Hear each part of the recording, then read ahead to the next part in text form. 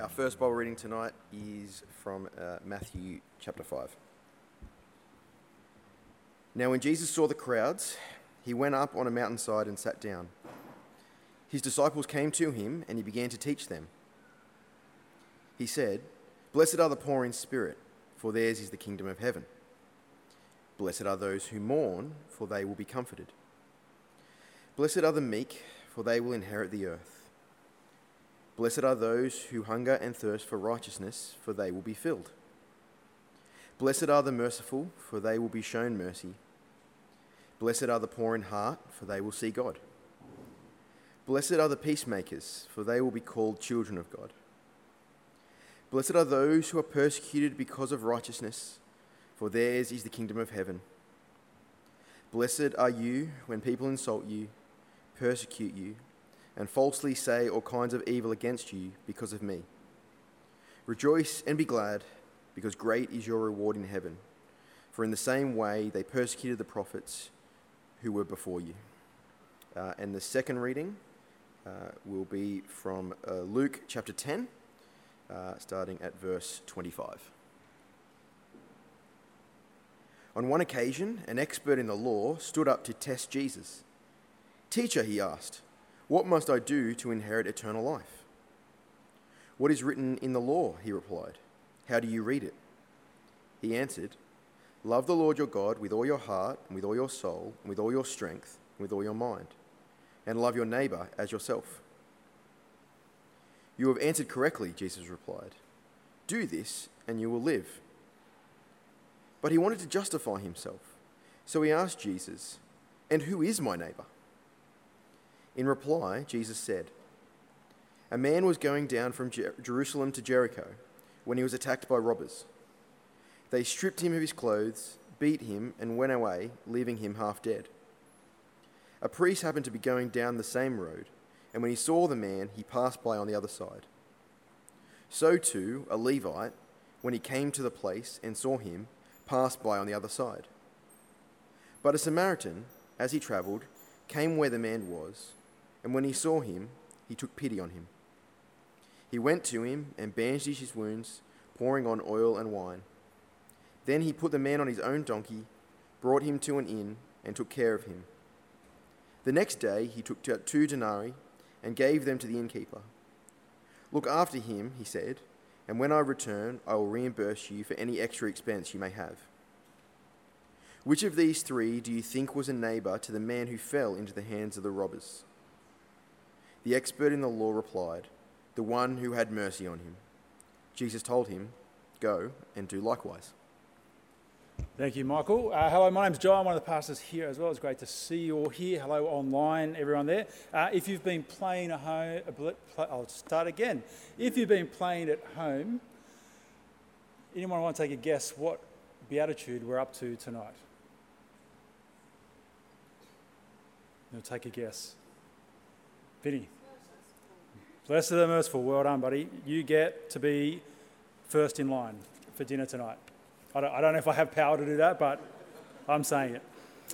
We are going to jump in and we're going to talk about what it is to be merciful, actually, and what it is that mercy is. What is mercy? We need to know what that is before we can actually be merciful. So I'm going to pray, and then we're going to jump into this passage. Let's do that. Dear gracious God, we thank you for your word, and we thank you for the opportunity to gather and to sit under your word. Father, we pray that you would speak clearly to us tonight through your word. And Father, where my words fail, Father, may your Spirit speak loudly and clearly. May you equip us, may you teach us and train us tonight, so that we may honour you and glorify you, not just with our words, but with our lives. And we pray this in Jesus' name. Amen. So, what is mercy? Well, mercy gets a mention time and time again throughout the Old Testament, throughout the New Testament. I thought that I would actually just show you all those areas, all those moments where mercy is referenced in the Old Testament and the New Testament to start off with. Are you ready? No, I'm not going to actually. It's over 150 times in the Old Testament and almost 100 in the New Testament. So I thought I would spare you that tonight. But go on a bit of a search and have a look. There are different ways that mercy is described. James, in chapter 5, verse 11 on the screen here, says that the Lord is full of compassion and mercy. And in the Old Testament in Lamentations, we hear that it is through God's mercy that the people of God are not consumed. And you see there that we've got that for his compassion and mercy never fails. The word compassion and mercy often get used interchangeably. But that doesn't really help us to understand what mercy is. Well, it's helpful for us to also understand, though, before we dive too much into it, that mercy is not just something that God does. God doesn't just show mercy. Mercy is part of his character. It's part of who he is. I have blue eyes. It is one of the things that make me me. God is merciful. It is one of the things that makes God God. And as his children, he calls us to be like our Father, to imitate him, to be merciful as he is. God shows us mercy by giving us what we don't deserve. See, you and I, as sinful people, the idea of sin is that those who rebel against God, reject God's way for life, that treat other people in the way that God commands us not to.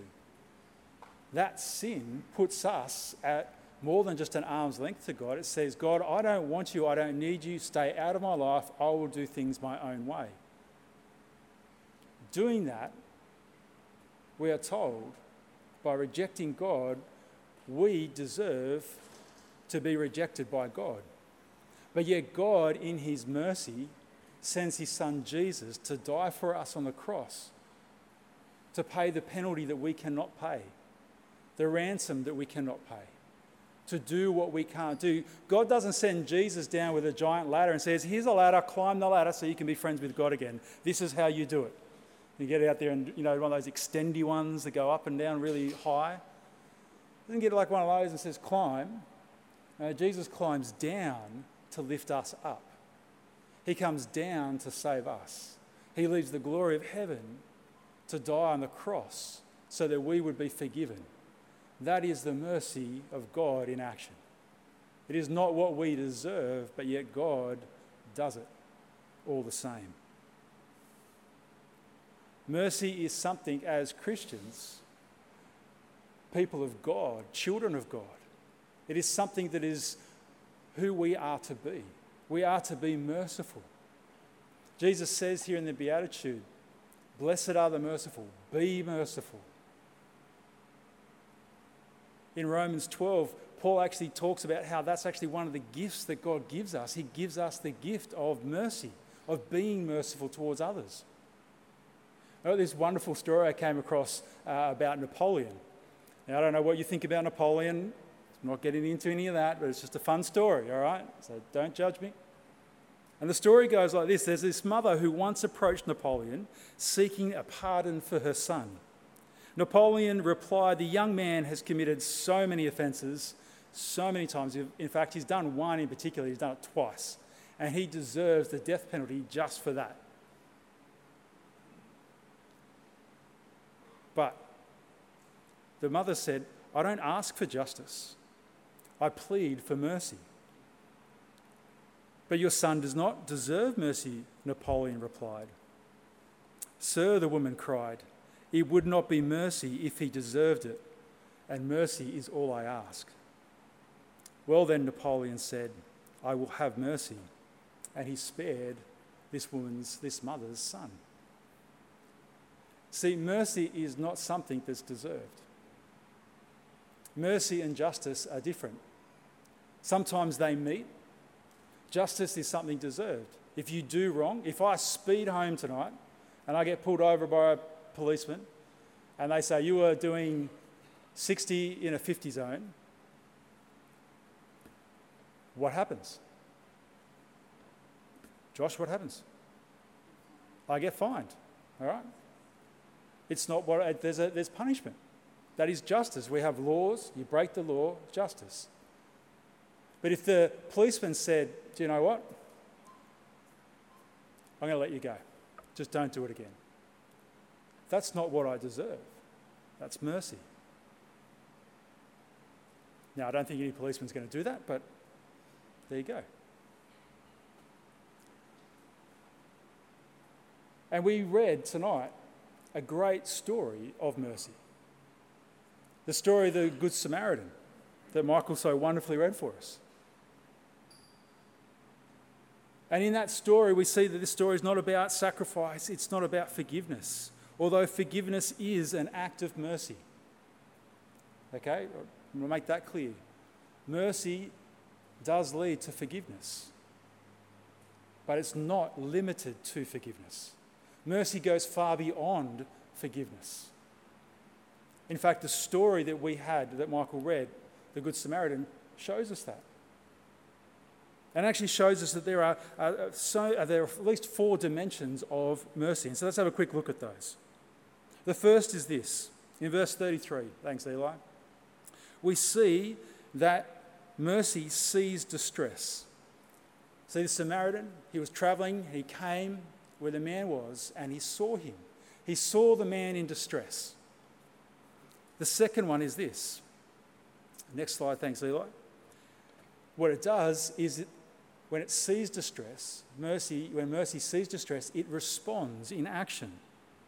It responds with compassion towards the person in distress. See, it took pity on him. Sorry, I just went back. Thank you. Took pity on him, had compassion towards him. And then the third one is this. It then responds practically. Thanks, Eli. It responds practically to what is seen and the compassion in the heart. It acts. It doesn't just walk away. It doesn't see distress, feels compassion, and then goes, oh, well, what a shame. Mercy goes that next step to actually act on it, to do something about it. And this is what the Good Samaritan does. We see that he bandages the wounds, he pours oil and wine. He puts the man on his own donkey, and he takes him to an inn to take care of him. And the last part of it, the fourth one, is we go right back to verse 33. What's the very first 3 words of that sentence? But a Samaritan. Jesus, when he's telling this parable, is talking to Jews. He talks about Jews. And then all of a sudden, a Samaritan pops up in the story. Now, if you don't know why that's significant, is that the Jews hated the Samaritans. The Samaritans didn't have it all right in their relationship with God. The Jews and the Samaritans didn't like each other. In fact, the Jews thought the Samaritans were unclean. They would actually go around their towns instead of going through them. And so the fact that this Samaritan sees beyond any religion or ethnicity shows us that mercy extends to each and every person. It is not bound to those who are like us, who like the same things as us, live in the same area of us, wear the same clothes as us, speak like we do. Mercy extends to every single person, regardless of who they are and where they come from. And so these are the 4 areas of mercy that we see in this story, the Good Samaritan. I've got them up here on the screen. Thanks, Eli. We see that mercy sees distress. Then it has a heart of compassion, and it responds practically towards everyone. It excludes none. When Jesus tells this parable, he tells us who our neighbour is. We are to love our neighbour as ourselves, is how the parable starts off. And Jesus tells us everybody is that neighbour. And everybody, as Christians, we should show mercy towards. Mercy is something that is not deserved. And that's what sets apart from justice, as I said earlier. Mercy is seen in these moments when we respond in ways that are not fitting with our society. We as Christians, if you're a believer and you trust in Jesus, we are called to look at those around us and to not look to get ahead of them or to push them out of the way or to ignore them, but to actually have mercy on them, to be merciful towards them. Mercy is more than just a feeling, it's showing compassion. It's compassion in action. It's food for those who are hungry. It's comfort for those who are sad. It's love to those who are rejected and despised. It's forgiveness to those who offend. It is fellowship and communion with those who are lonely. It's putting your arm around someone to encourage them when they're down. Mercy is always being willing to do your part. The Good Samaritan demonstrates this so well for us and actually shows us that mercy is something that means that we will get our hands dirty. The Samaritan wasn't afraid to get his hands dirty. Because what we see is that the Samaritan, as he had compassion on this man who was at his worst, we see that compassion, that mercy that he extended towards this man actually cost him. Do you see that?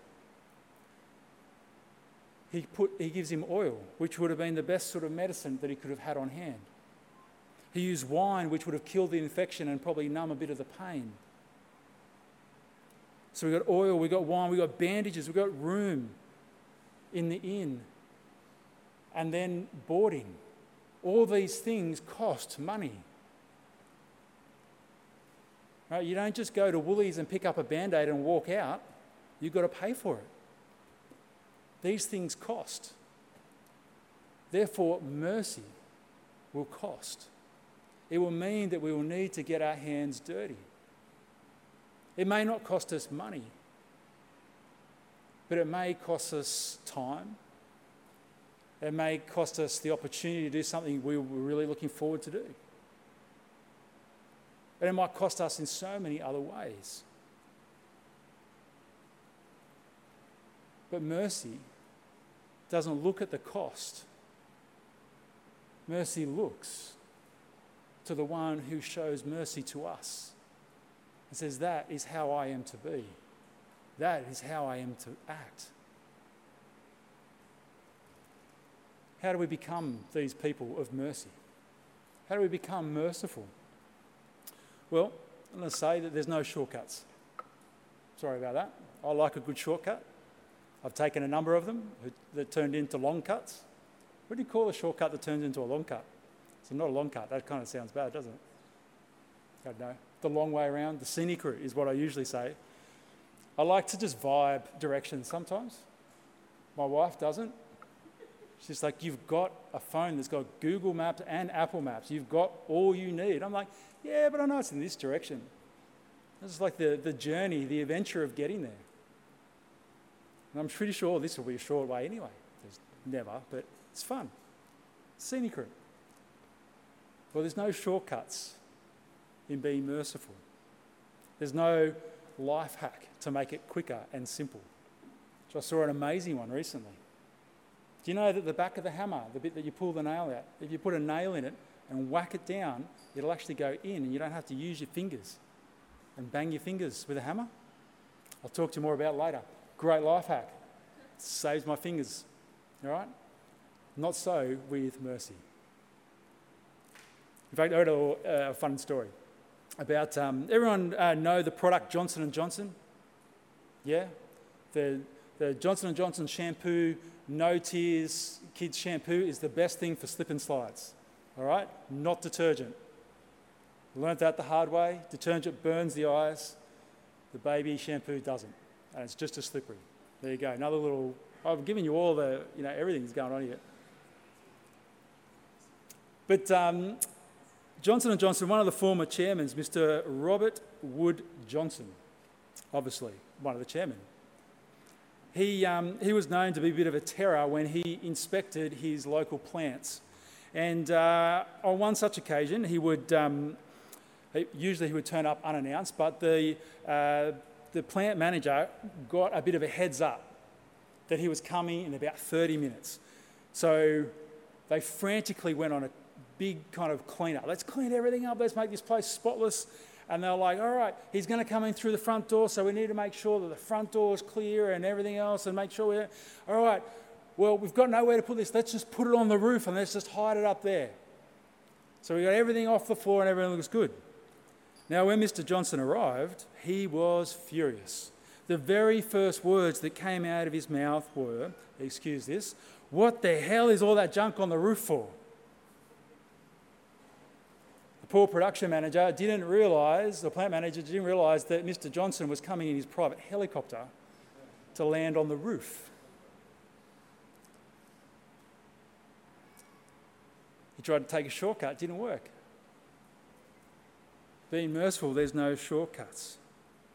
Mercy, being merciful, comes from the things that we've been talking about leading up to this moment. It comes from comes from a heart that has first felt its spiritual bankruptcy before God, that has nothing to offer God, that knows that we're in debt to God. It's a heart that has come to grieve over its sin, that it caused us great pain to know that we have sinned not just against each other, but we have sinned against our great God. It is a heart that has learned to wait meekly for the timing of the Lord. It is a heart that cries out in hunger for the work of the Lord, of his mercy to satisfy us with righteousness, the righteousness that we need, which we heard last week. It is only in God's mercy that he pours his righteousness out on us. We don't deserve it. God pours out his mercy on us, and it grows up in us like a fruit, in our broken heart, in our meek spirit, in our soul that hungers and thirsts for God to be merciful to us. Mercy comes from mercy. Our mercy towards each other comes out of the mercy that God has for us. It is when we know the great mercy that God has poured out on us, only then can we turn to one another and truly be merciful.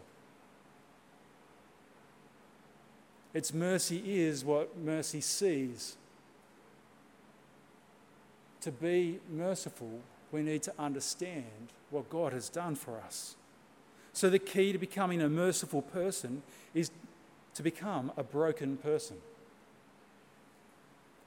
The key to becoming a merciful person is becoming a broken person.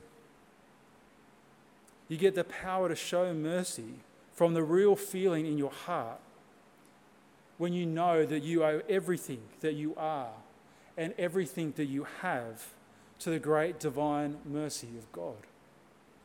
It is when we get to that point, then we will be merciful.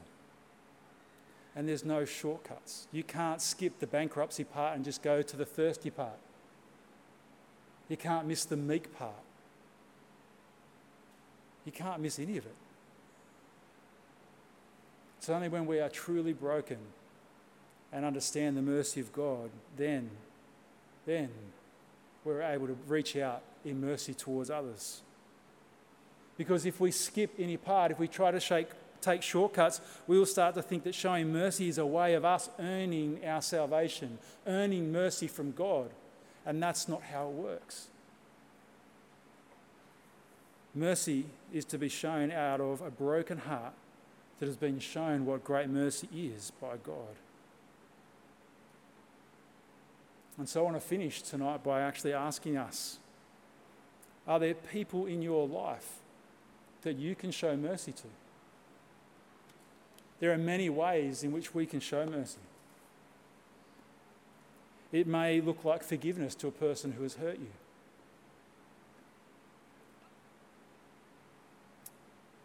And that's not easy, is it?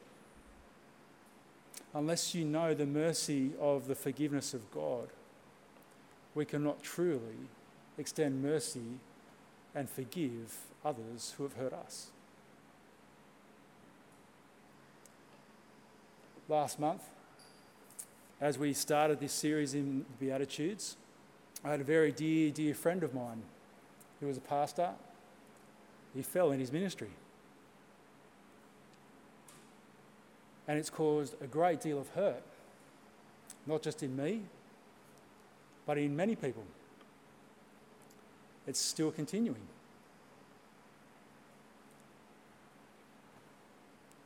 The only way that we've been able to get to a point of forgiveness is reminding ourselves of the mercy that God has poured out on us, on me, to forgive me, to forgive us. Does he deserve my forgiveness? I know lots of people who would say no. But that's mercy, isn't it? Mercy doesn't look at what is deserved. Mercy looks and sees what God has done for us and responds as God responds to us.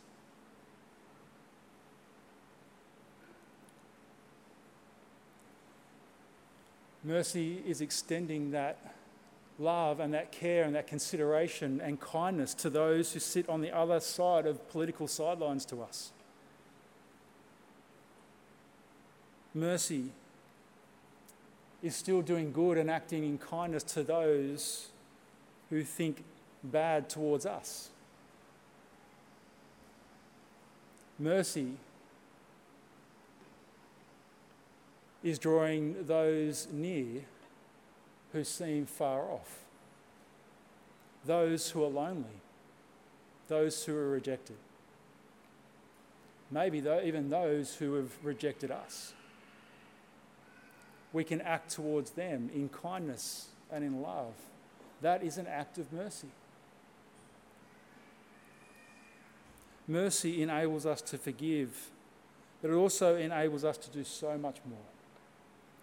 The Bible is full of stories, as I said earlier, of mercy, not just the mercy of God, but the mercy of his people towards others. If you don't know the story of Joseph, it's a story full of mercy. Joseph, who's abandoned, rejected, given up for dead because of the jealousy of his brothers, forgives his brothers and gives them food so that they will not die. David, great King David, had many moments where he could have killed King Saul, who was trying to kill him. Yet instead of acting in revenge and taking matters to his own hand, David just cut a little bit off the garment of King Saul and sent it to him and saying, I could have, but I didn't. I spared you. That is an act of mercy. We are able to show mercy because we have experienced it firsthand. The greatest example of all in the Bible is the words of Jesus, when he said this in Luke 23, verse 34, Father, forgive them, for they don't know what they do. What a beautiful act of mercy on God's part towards us. Forgive us because we don't know how deep and how horrible our sin and rejection of God is. Forgive them. Save them.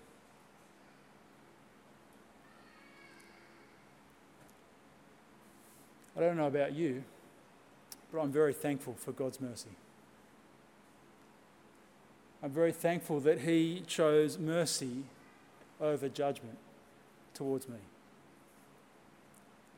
I'm so thankful that he sent his son, Jesus, in mercy, in love, to save and to redeem,